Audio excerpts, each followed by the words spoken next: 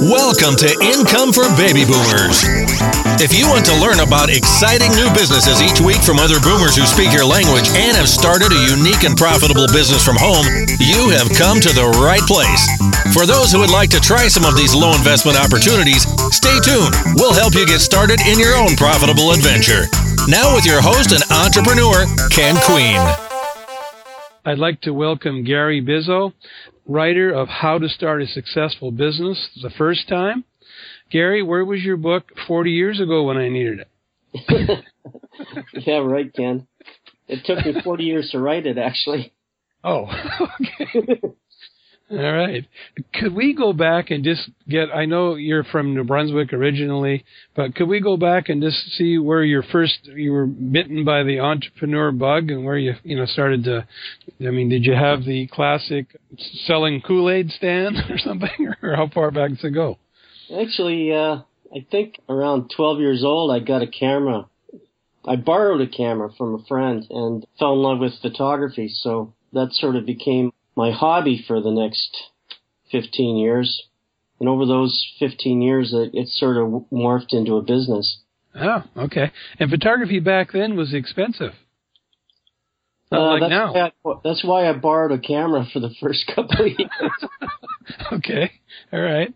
I was active in promoting photography development of film at one time. That's why I have an interest there myself. But so what age or what point did the photography morph into something that started making you some money? Well, funny enough, I had a midlife crisis at 30. And you had yours early. Yeah, I was a high-powered hostage negotiator for the federal government for parole officer. I had the opportunity to buy a really cool camera. One of those ones that it's called a view camera, and you put a cloth over your head and you peer through this box like the old days. Wow! But it was a brand new camera, and I traded it for my prized possession, which was a Fender guitar. Probably if I'd kept that guitar, it'd be worth $50,000 now. But it was a good deal. What's the camera worth? About $20. Oh. It was a bad trade. Okay. But the thing is, you made that photography business into something where the Fender might have been more of a hobby. Yeah, because I still play guitar, but I'm never going to be any good at it. So you're not going to start getting any guitar lessons or anything? No. No. All right, so you have that camera, and what did you figure out to try to make money with it? What did you do? Well, I had been taking portraits for a few years and finally got real serious about it when I hit 30 and opened up. I rented a warehouse, which was about 7,000 square feet, and all that was in it was a desk, a camera, and a light. It sounds like a lot of space there. Yeah, and I sat down at my desk every day and thought, where's everybody? Nobody ever showed up. No one came. Nobody came ever. It was I kept except the rental check or the rental bill. I mean, yeah, it came. Yeah, it was crazy, but I was fulfilling a dream, and I kept it for a good year. I don't think I ever had anything happen in there. It was just a place to call my office. You know what I mean? Well, back then, if you didn't have an office, you were just a hack working from home. Right. Boy, those days have changed, eh? Now it's the other way around almost. Yeah, now if you have an office, you're an idiot. Oh, God. So at some point during that time, did you do the photography there? Did you go on site, or what did you do with the... Yeah, I was a commercial. I specialized in commercial stuff, so I would go to corporations and business and, do all the advertising and stuff there. All right. Eventually, I did get a big studio downtown Vancouver, but, that was years later. So how did you first monetize it? How did you get those first checks? What did you do to do that?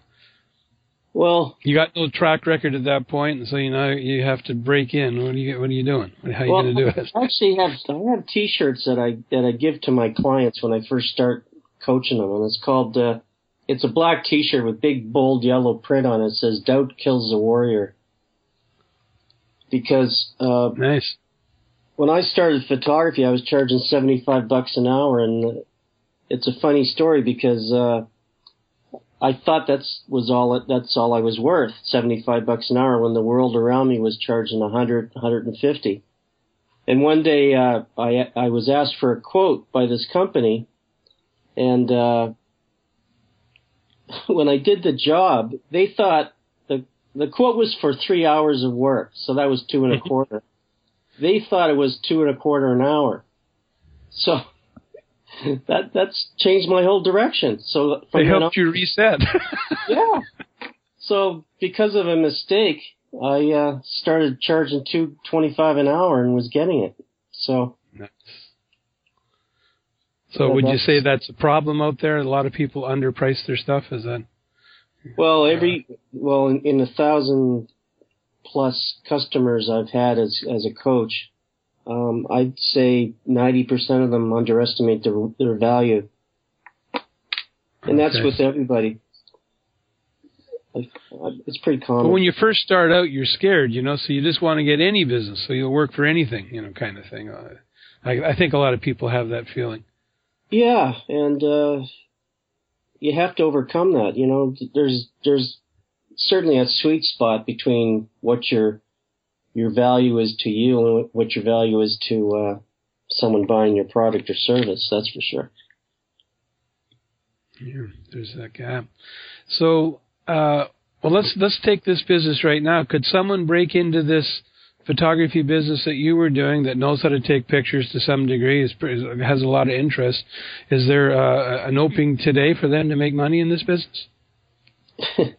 Well, the thing is, I got out of it when digital came in. So around 2000, I said, enough already. I'm out of here.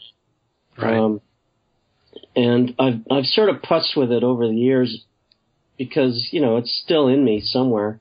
And a close friend of mine is actually a photographer. He shoots sports teams, like kids teams. And, he's doing like $1 million a year with it. Yeah, so there's still some money there then. Well, in his case, his cost probably was $200,000-300,000 a year before, when there was film, and now he's reduced his cost down by 10%. Well, down to 10%. Oh wow! So it's even better than ever then, this field, if you do it, if you apply it right.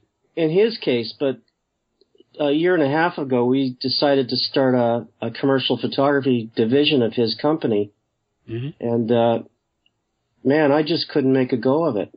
It was, the prices, instead of, well, by the time I left in 2000, I was charging $350-400 an hour. And, a year and a half ago when we started, we couldn't get more than $100 and a half.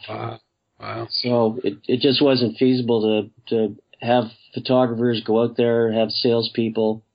It just didn't make sense anymore. So the answer to your question in a long way of doing it is I don't think so. Okay, so stay away from this business right now. Okay. Well, but now, if he expanded what he was doing to other cities, that would work, right? Keeping the same format? Yeah. In his case, 37 years in business, he's got a clientele. The competition are at his heels. Mm-hmm. And we have sort of talked about expanding to other, he is in 5 other cities, but we've thought of expanding into the U.S. and further east in Canada, but it just, it's a grind. I think he wants to get out of it by now. He's 68 and he's tired. Okay, so he'd like to sell. Probably is a good time to sell right now, I guess. Yeah, if you know anybody who wants a photography business in Canada.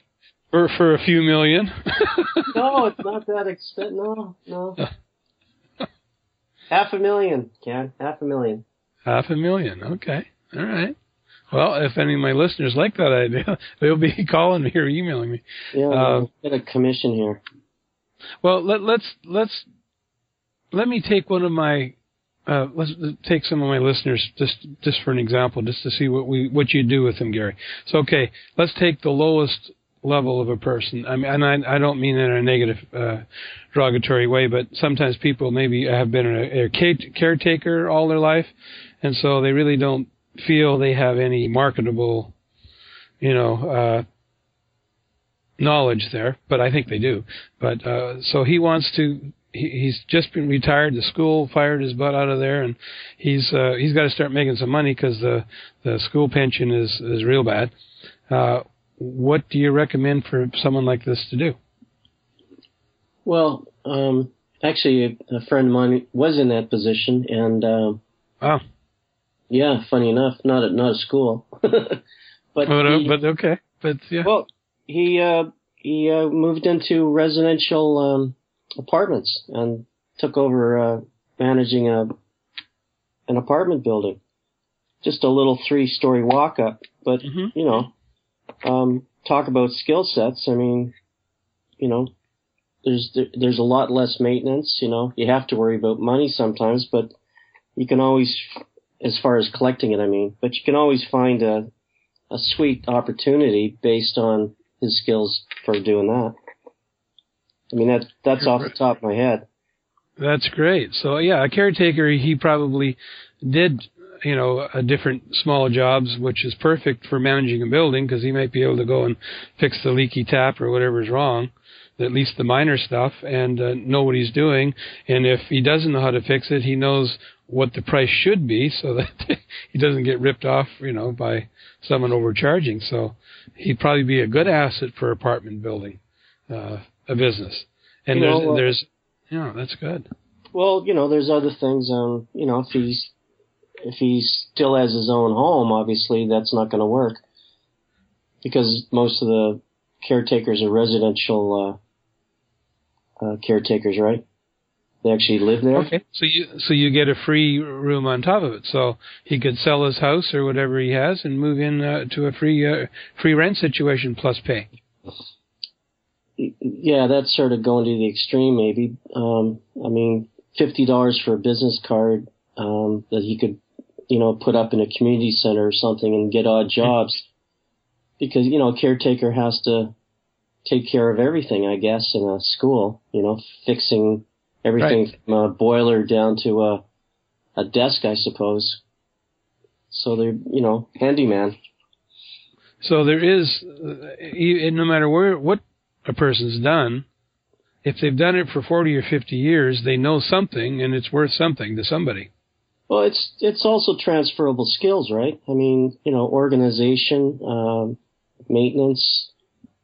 Think of the skills that you have after 40 years. You just have to write them down and be honest with yourself about what skills you have learned over that time. I mean, it's tough being an employee for 40 years. Yeah, I haven't done it, but yeah, I imagine it would be. Yeah, I have a hard enough time with 5. I think that's my limit. I usually, something just doesn't work out because I can't answer to other people for very long. But I've done it 3 years once, but that was probably the longest. Usually it's just months. Then I realize, oh, wait a minute, I can do this myself. You've got the entrepreneur attitude and philosophy, I'm afraid. Yeah, and which isn't good as an employee, but can't please everyone, right? Yeah, it's be your own boss attitude. Let's go to the other extreme. There's people listening right now that say we're a former attorney specializing in tax, but he's never been an entrepreneur. Keep in mind, he's always the business has just been handed to him, all his life, so he's never had to do anything to get business. He's just does the business, but doesn't, know how to actually operate an attorney office or whatever.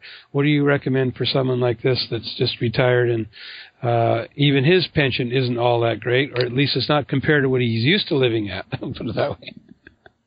Well, there's always room for consultants out there. And writing a book. I mean, my book is doing pretty good in sales. Once I sat down and realized how to do it, it was a lot easier than I thought. But he gave me a tough one there. Well, let's just talk about that book for a minute. So you sat down and wrote that book. How many pages was it? I know the book is a good one, but it's about 300 pages, I think. So 300 pages.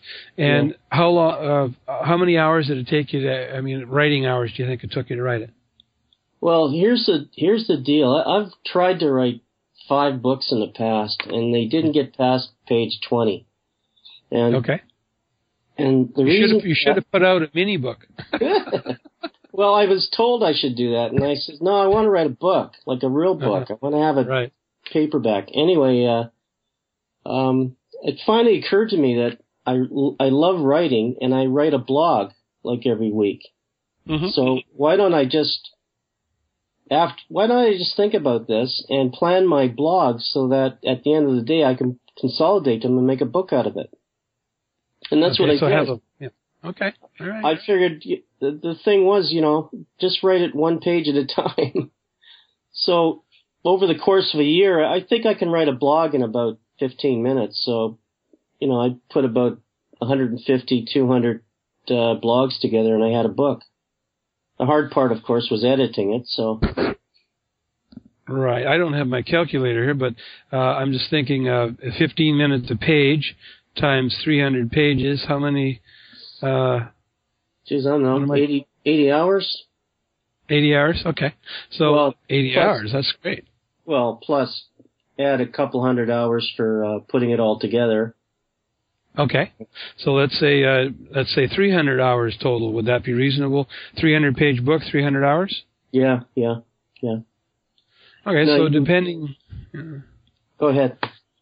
Depending on how bad someone wants to get this thing going, and just let me ask you this question. Some say you need to write a book to become famous, and others say no one's going to read your book until you are famous. What's your take on that? Well, I don't think I'd be selling my book if I didn't have quite a following. So okay, so that helps you. I sort of believe that unless your book is a masterpiece and is published by somebody who is able to get it out there, mm-hmm. and you've got something compelling, innovative, or unique to say, then you sort of have to do it the other way. You have to brand yourself first to the point where, you can sell the book based on your own credentials. Okay. So this tax attorney, he probably has a lot of connections. He's doing it for 40 years. So he may have somewhat of a following, and being such a specialized field, he may be able to charge 10 times for his book that other books, would get, because he's an attorney and a tax specialist in Canadian law, like your Canada's a Canadian law. So his book, he may get $300 for it or something. Whenever, I don't know, but. Well, that sounds extreme, but you're right. I can sell my book for $20 on Amazon, but I've seen books on Amazon for $50, by specialists. By specialists, okay. But using your idea here of 300 hours, if you work 30 hours a week and did it, that's a lot of hours of writing and editing, I realize, but someone in 10 weeks could reasonably, in 3 months, let's say, have a book totally finished, ready to go. Like this tax attorney, for example. Well, if I was to do it over again, I could probably do it in a couple of weeks. Oh, okay. So if you were over someone's shoulder, and this tax attorney's shoulder, you could help him to do it in a couple of weeks, maybe, or there's another company for me. Great, thanks for the idea. Good. Well, you've already done it, so you've already got beaten the pathway. You've learned the hard way with 300 hours, and now you know how to do it with 30 hours or whatever. Well, here's the other option, though, Ken, is the world is full of people using Amazon as a way to do books on demand. Mm-hmm. So as an ebook. That's good or bad?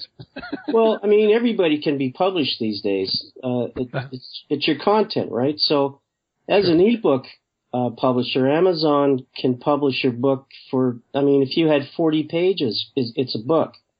Mm-hmm. So is that the minimum 40, or are you just picking that figure out? No, I'm just picking it out of nowhere. But the thing is, once you're published, you're published. I don't care if it's by Random House or Amazon; it's still a book, and possibility of selling an ebook is really high, particularly if it's a niche market. So it doesn't have to be the monumental 300-page book, as long as you've got something to say. Good content. Mm-hmm. Now, I bought a stupid book for $5. I swear to God, it was the stupidest deal I've ever done. The book was How to Make $1 Million Selling Ebooks. Ah, I think there's about 10 of them out there. Yeah, guess what the book was about? How to write a book to convince people to buy a book that you can sell for $1 million. Wow. It was like, write a book like this, and you can sell it and make $1 million doing it. So just copy. Yeah, just copy buying, give you the rights to it, and put a new name on it. Hey, I've got a different idea for you, Ken, for a retired person. All right.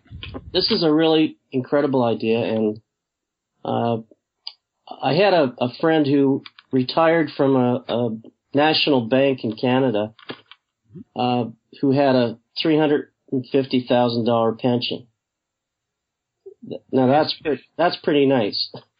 So you imagine how much he was making before he retired. Yeah. Well, triple probably.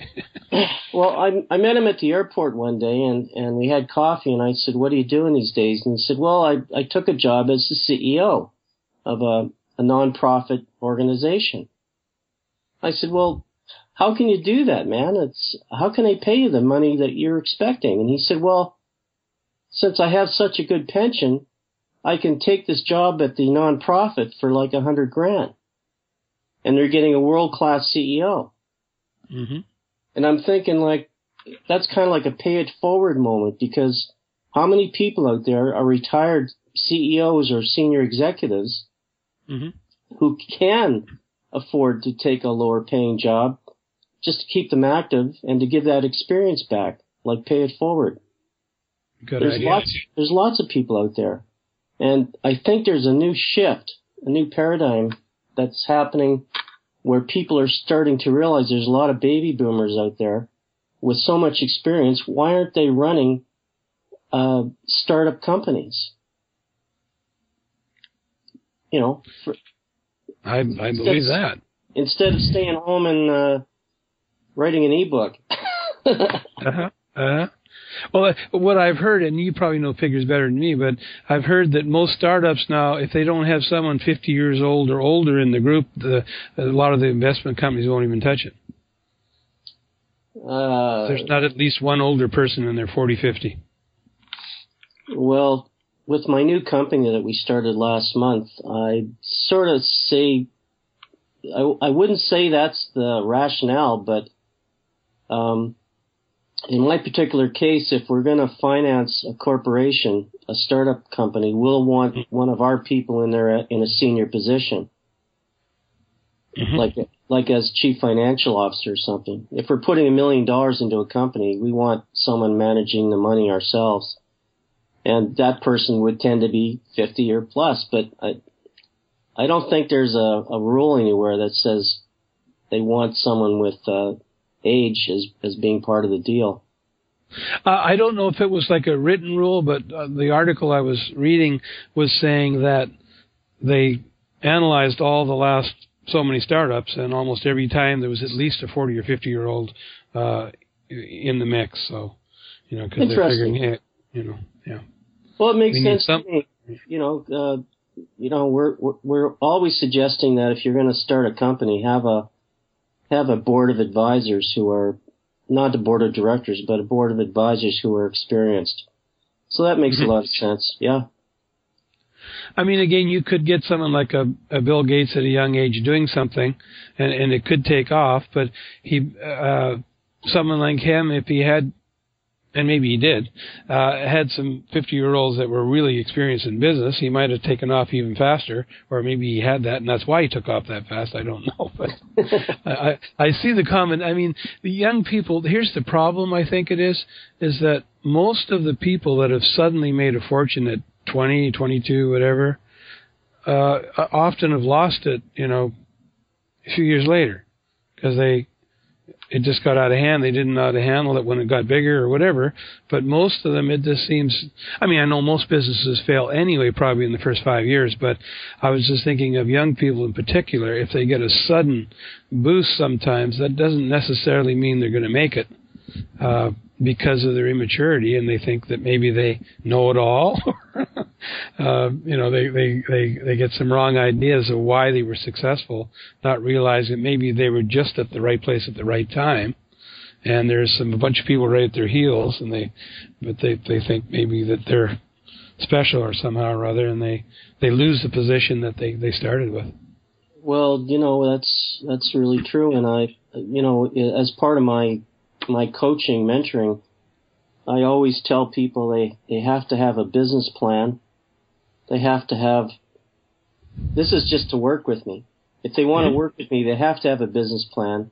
They have to have a board of advisors to guide them. And that can be close friends, or can be somebody who is retired that's looking to advise somebody younger. And, so how would someone set up the board of advisors? Just let me get clarification there for a second. So friends, but let's say you only have one or two that fit into this category. Where would you get some more? Well, friends of friends, referrals. I was working with a young couple they just turned 30, and they were not getting any traction going into businesses. They were selling software, and the people were saying, well, how long you been in business? And they said, well, just 6 months. Isn't that exciting? And it wasn't working for them. So I said, well, tell you what, I've got a couple of buddies. We're all white hairs. Take some pictures of us, and we'll write some bios, and we're your new board of advisors. Now, the thing is, we meet once a year to have pizza with them, but we're essentially there just to make it look good. Because they got all the credibility. They don't need us. They just need it's like having an office in a rundown part of town versus an office downtown. All right. Now, board of advisors are normally free helpers, or are we talking about paid position here, or what? Well, I know your listeners are probably saying, I hope it's paid, but there's two things we're looking at here. Do they want something to do, or do they want to get extra income? Okay. A lot of startups will sort of expect that you're going to do it for free, but part of the deal is that as a company grows, there is a common thread that people will either get shares of the company or something for their time. Okay, so you could build that in. Yeah, it's not supposed to be free forever. So you could say right from the beginning, okay, I'm looking for advisors, and phone the smartest people in town in that field and say, I'd like you to be one of my advisors, and I'm going to give you so many shares, and if it does go somewhere, you'll make something. Yeah. So that kind of approach. Yeah. So there's no money, just. And one of my mentors, Gord Ross, he was the guy who invented a software called NetNanny back in the 90s, which was the first software to protect children on the internet from pedophiles. Yeah, I think I heard of it. Yes. And he told me one day that you should never think that you can't talk to anybody and ask them for advice. And he told me that one day his software was doing well, but he wanted to have it put into Microsoft bundles, so he called up Bill Gates. And he got through to Bill Gates' assistant, which that's way up. which was unbelievable because obviously the assistant got it through the bill, and the next thing you know, they're having a meeting in Seattle. Wow. So he always says, never be afraid to call the person you really want to talk to, because all they can say is no. So for a board of advisors, if I'm going to start a company, say a software company, and I can get Bill Gates on my board of advisors, I should be phoning Bill Gates and everyone like him, because someone may pay it forward or whatever. Or is that going a little too far? Well, that might be sort of pushing it, but the bottom line is I've just started a new business incubator accelerator in Vancouver here. And I used to live in Vancouver, so I know the area. Yeah. Oh, cool. Well, yeah, we just leased a heritage office down in Falls Creek. Anyway, I'm in that same boat. We decided to invite 10 people to a steering committee, we called it, meeting last week. We wanted people that would give us advice on direction and see if we're planning our company the right way. And out of 10 people, I think I got 5 millionaires that came to the meeting. Nice. And we just offered them free drinks and a free dinner at a prestigious club here in town. And I don't think they came for the meal. They came because they respected us and wanted to help us. So it was fun. But that was a perfect platform, just inviting them to a prestigious restaurant or whatever in a private room, and it's not that bought them, but they're used to that kind of accommodations, I guess. What would you take 5 former millionaires? Well, you know what they say. There's a lot of those around. What they say around here is if you want to be a millionaire or entrepreneur, start with 2 million. Yeah. You'll quickly run it down to 1 million. Because a lot of people have, in our age group, have probably been a millionaire at some point and lost it or whatever, and are trying to go back there. Yeah, I wonder how many times I've lost. Yeah, back and forth forever, isn't it? But that's what makes us run. Yeah. Because that would be my boat, this up and down thing. But right now, I'm trying to plug the holes in the boat, and I think we're starting to move now again. So we're going to climb back up. But that's that is life, I guess. I mean, again, the best experience, I suppose, is doing it and losing. I mean, it's not something you're going to forget too soon, Well, those lessons. The new mantra for business startups in America is lose fast and yes, fail fast, quick, yeah, fail quickly, yeah. Because that's good. Yeah, you do. I mean, my first business plan was so full of holes that and looked so good that I secured a $500,000 investment in like one day after I wrote this crazy business plan. And, wow. Yeah, it was incredible. What a ride. First thing I did was I leased a sports car and a penthouse. And I burned through the money in a year and lost the whole thing. And wow. It was my first business plan that I wrote, and it was the best learning experience I ever had, because I over the course of the next 30 years, I realized that you had to do it the right way. So well, what's funny? Fail fast. But one thing I've noticed along exactly that line is that I think of like a ballistic missile heading for a target. It spends most of its time correcting itself. Very little bit of the time it's on track. I'm going to use that analogy if you don't mind. No problem. Go ahead. So it's like, hey, don't worry about it. That's part of getting on track, is the corrections. In fact, it's a bigger part of being on track. Well, it also sort of tells the tale that there's no such thing as an overnight success. Mm-hmm.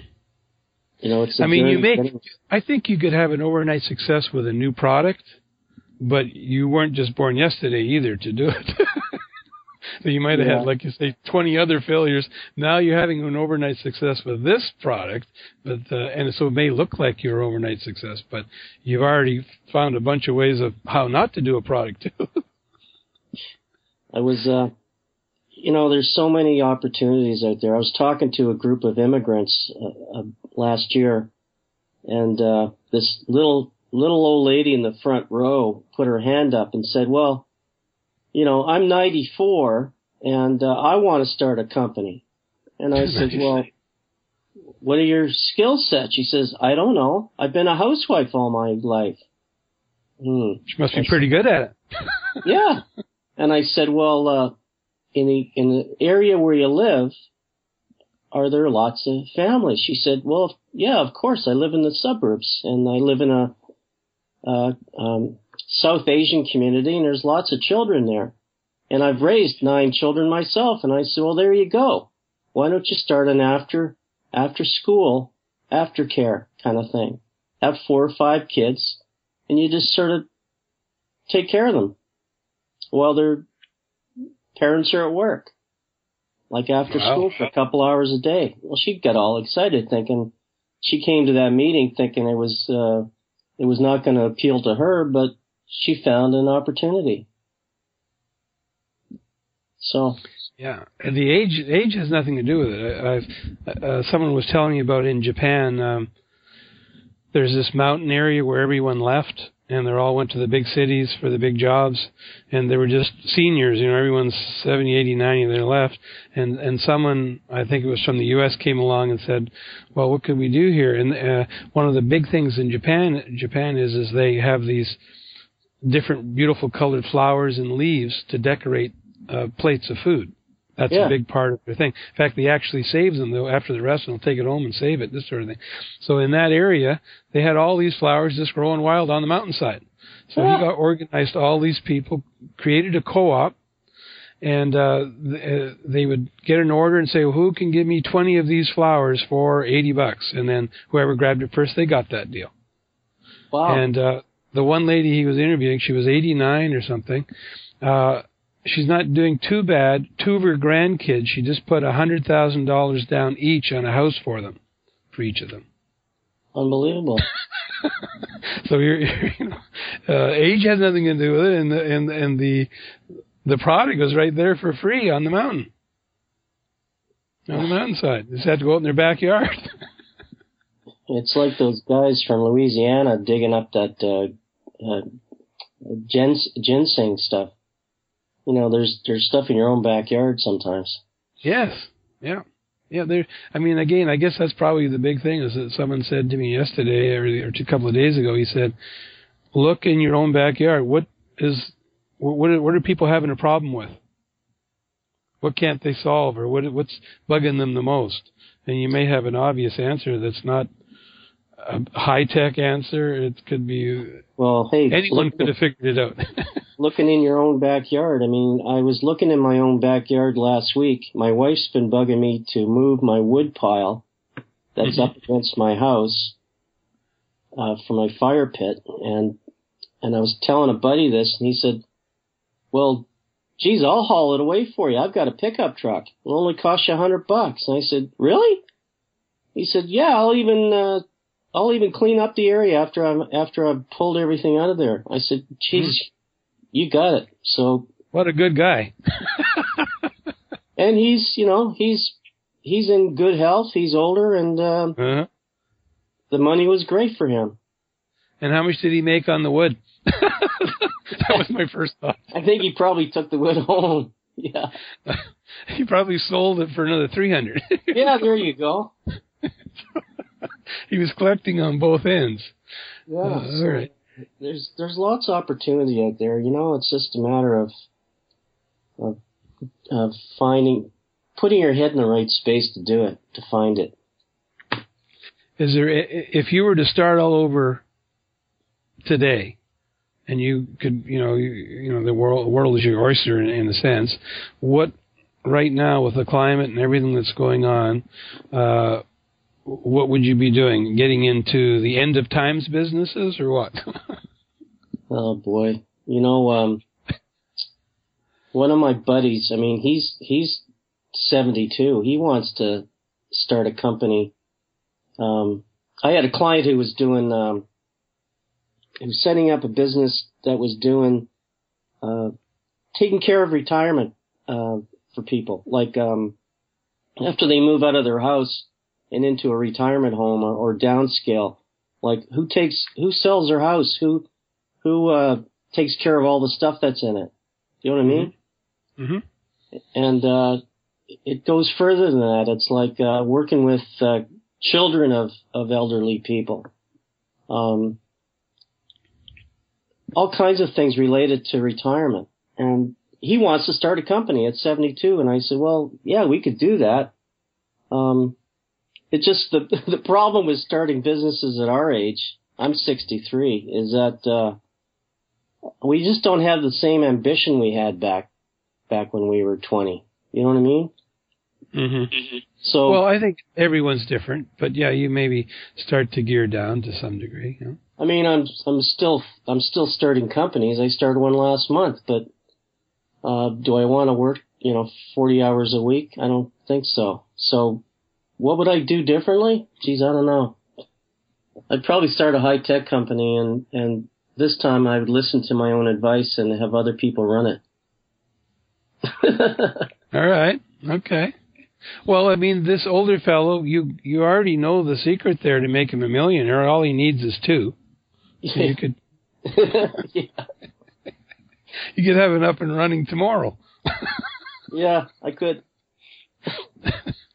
All right. Okay, so how would folks get a hold of you, and what kind of services do you have that, do you do private consulting, Gary, or group, or do you have any group things going on, or what? Well, how would people get a hold of you? What could they do? Work with you? Well, it's all very exciting. I have, of course, a coaching mentoring business, which is at GaryBizzo.com. That's Bizzo. Everything's on there. But I also started this, like I said, I was starting this company last month, and it's an incubator, accelerator, and financing company. So a company will come to us with either a good idea or they've been in business for a while and they need support and help. And we swoop in and put them through workshops and training and take a piece of the company. So that's kind of exciting. So there's no cost up front for them? No, there's no cost up front. We just sort of we actually, if the business is really viable, we'll finance it as well. So you probably have a lineup of people that have ideas. I would think. We haven't even got our office set up yet, but it's gonna be fun. And my partner is 40, and he came to me and said, "I need your experience." So the thing is, I don't think there's a lack of people looking for people like us out there. You just have to you just have to be out there, out front with what you want to do. And, sitting around on your butt and playing cards or watching TV is not sort of going to do you any good. No. Yeah, that doesn't help. No, you actually have to work the business. Yeah. My sister and brother-in-law just retired at, my sister's 55 and my brother-in-law's 60, and they don't want to do anything. They just want to now enjoy life, travel and stuff like that.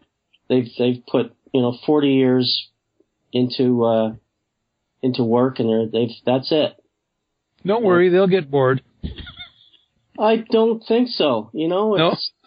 No, they moved to a small little hamlet on the ocean. They've completely changed their life around, and mm-hmm. and they look at me and they say, "You just started another company." And I said, "Well, yeah, we're all going to die with our boots on, because my circle of friends are between 60 and 75, and they're, when we sit down and have a beer at the end of the day, it's all about business. It's about, new opportunities and what we're up to next. And it's going to be that way forever. It's my dream group. Yeah. Well, I'm 66, and so I'm in that boat, I'll be away on an island, somewhere, and I'll be under an umbrella reading a business book. My wife says, "What are you doing?" "I'm having fun." Okay. Well, yeah. Because it is fun to me, but anyway. Well, my wife says, see, I think I only work like 15, 20 hours a week. My wife thinks I work about 100. Oh. And apparently, all this stuff like this interview and all my social media stuff, apparently that's a job. Mm-hmm. I don't see it that way. Right. Like business meetings work to me, but Here's what I'm excited about now. All my listeners, most of them, they're all over the world, but say probably most of them are U.S. And Canada, maybe too, probably. But with your incubator, accelerator, and financing, are you willing to meet American? Like some of my listeners might have this next, breakthrough idea. Are you restricting your incubator to just Canadian companies or anybody? No, the world is the oyster, as they say, and good ideas can't be held up by borders.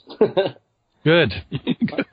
And there's what we're doing is not unique. There is one aspect of it that is unique, and that we're offering workshops in strictly business, like very basic business courses, as well as high advanced venture capital courses. But a lot of the incubators in the U.S. and Canada don't offer the basic skills on how to run a business, and we're going to do that. But and are those free, or they pay for those? It's subsidized. So we're still working on the business model. We'll probably have a sponsor that will pay us to produce workshops for startup companies.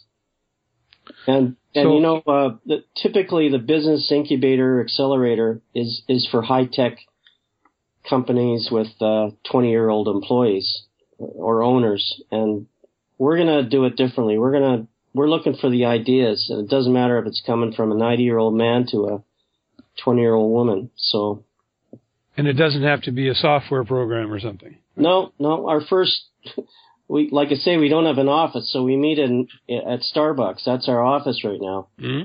And we met our first possible client is going to be a clothing company run by a couple of 35-year-olds, which is not usually the standard company that an accelerator would take on. All right.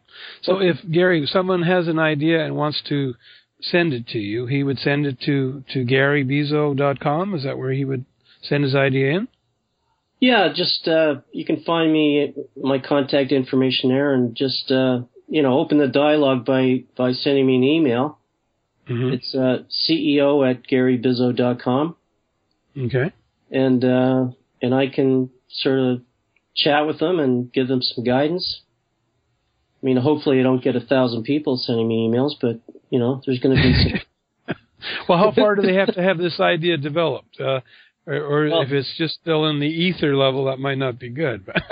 Well, everybody needs a little bit of direction, and sometimes an idea on a napkin is the best idea going. Okay, all right.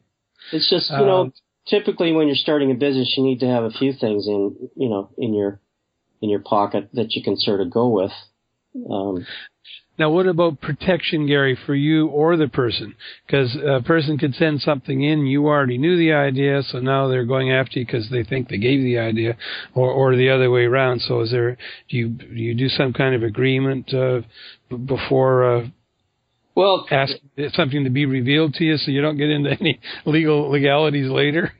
Well, that's a good point. Patents and trademarks and all that stuff are valid protection points, but at the end of the day, if you don't have the money to defend it, it's worthless. But right. Having said that, anybody who sends me anything, we open the dialogue first to see what they're looking for, and then I send them a non-disclosure agreement. Okay. That's standard.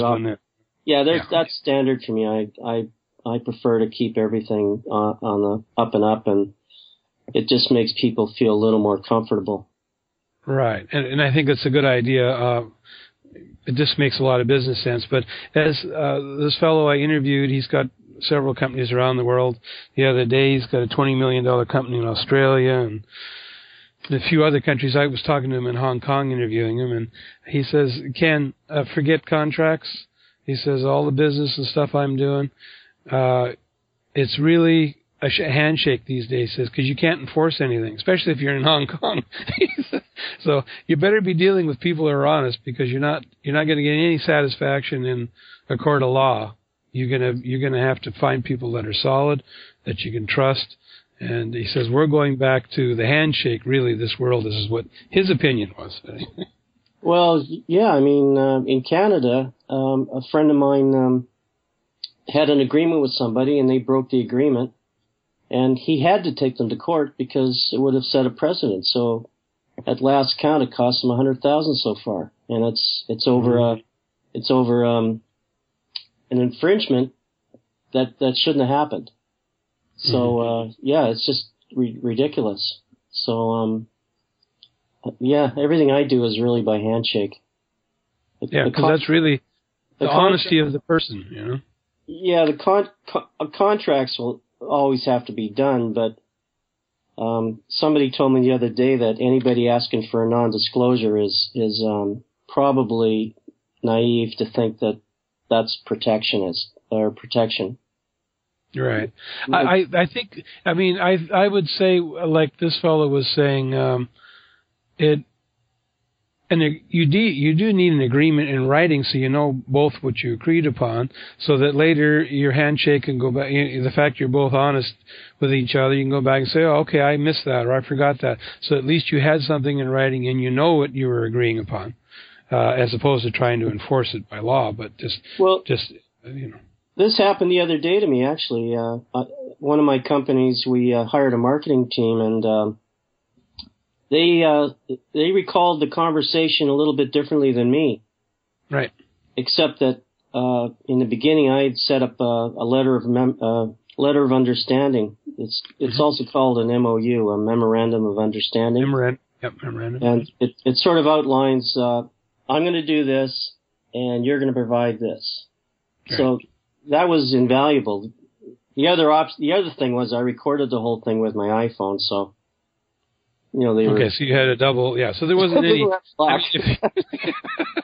unless that wasn't you I was talking to.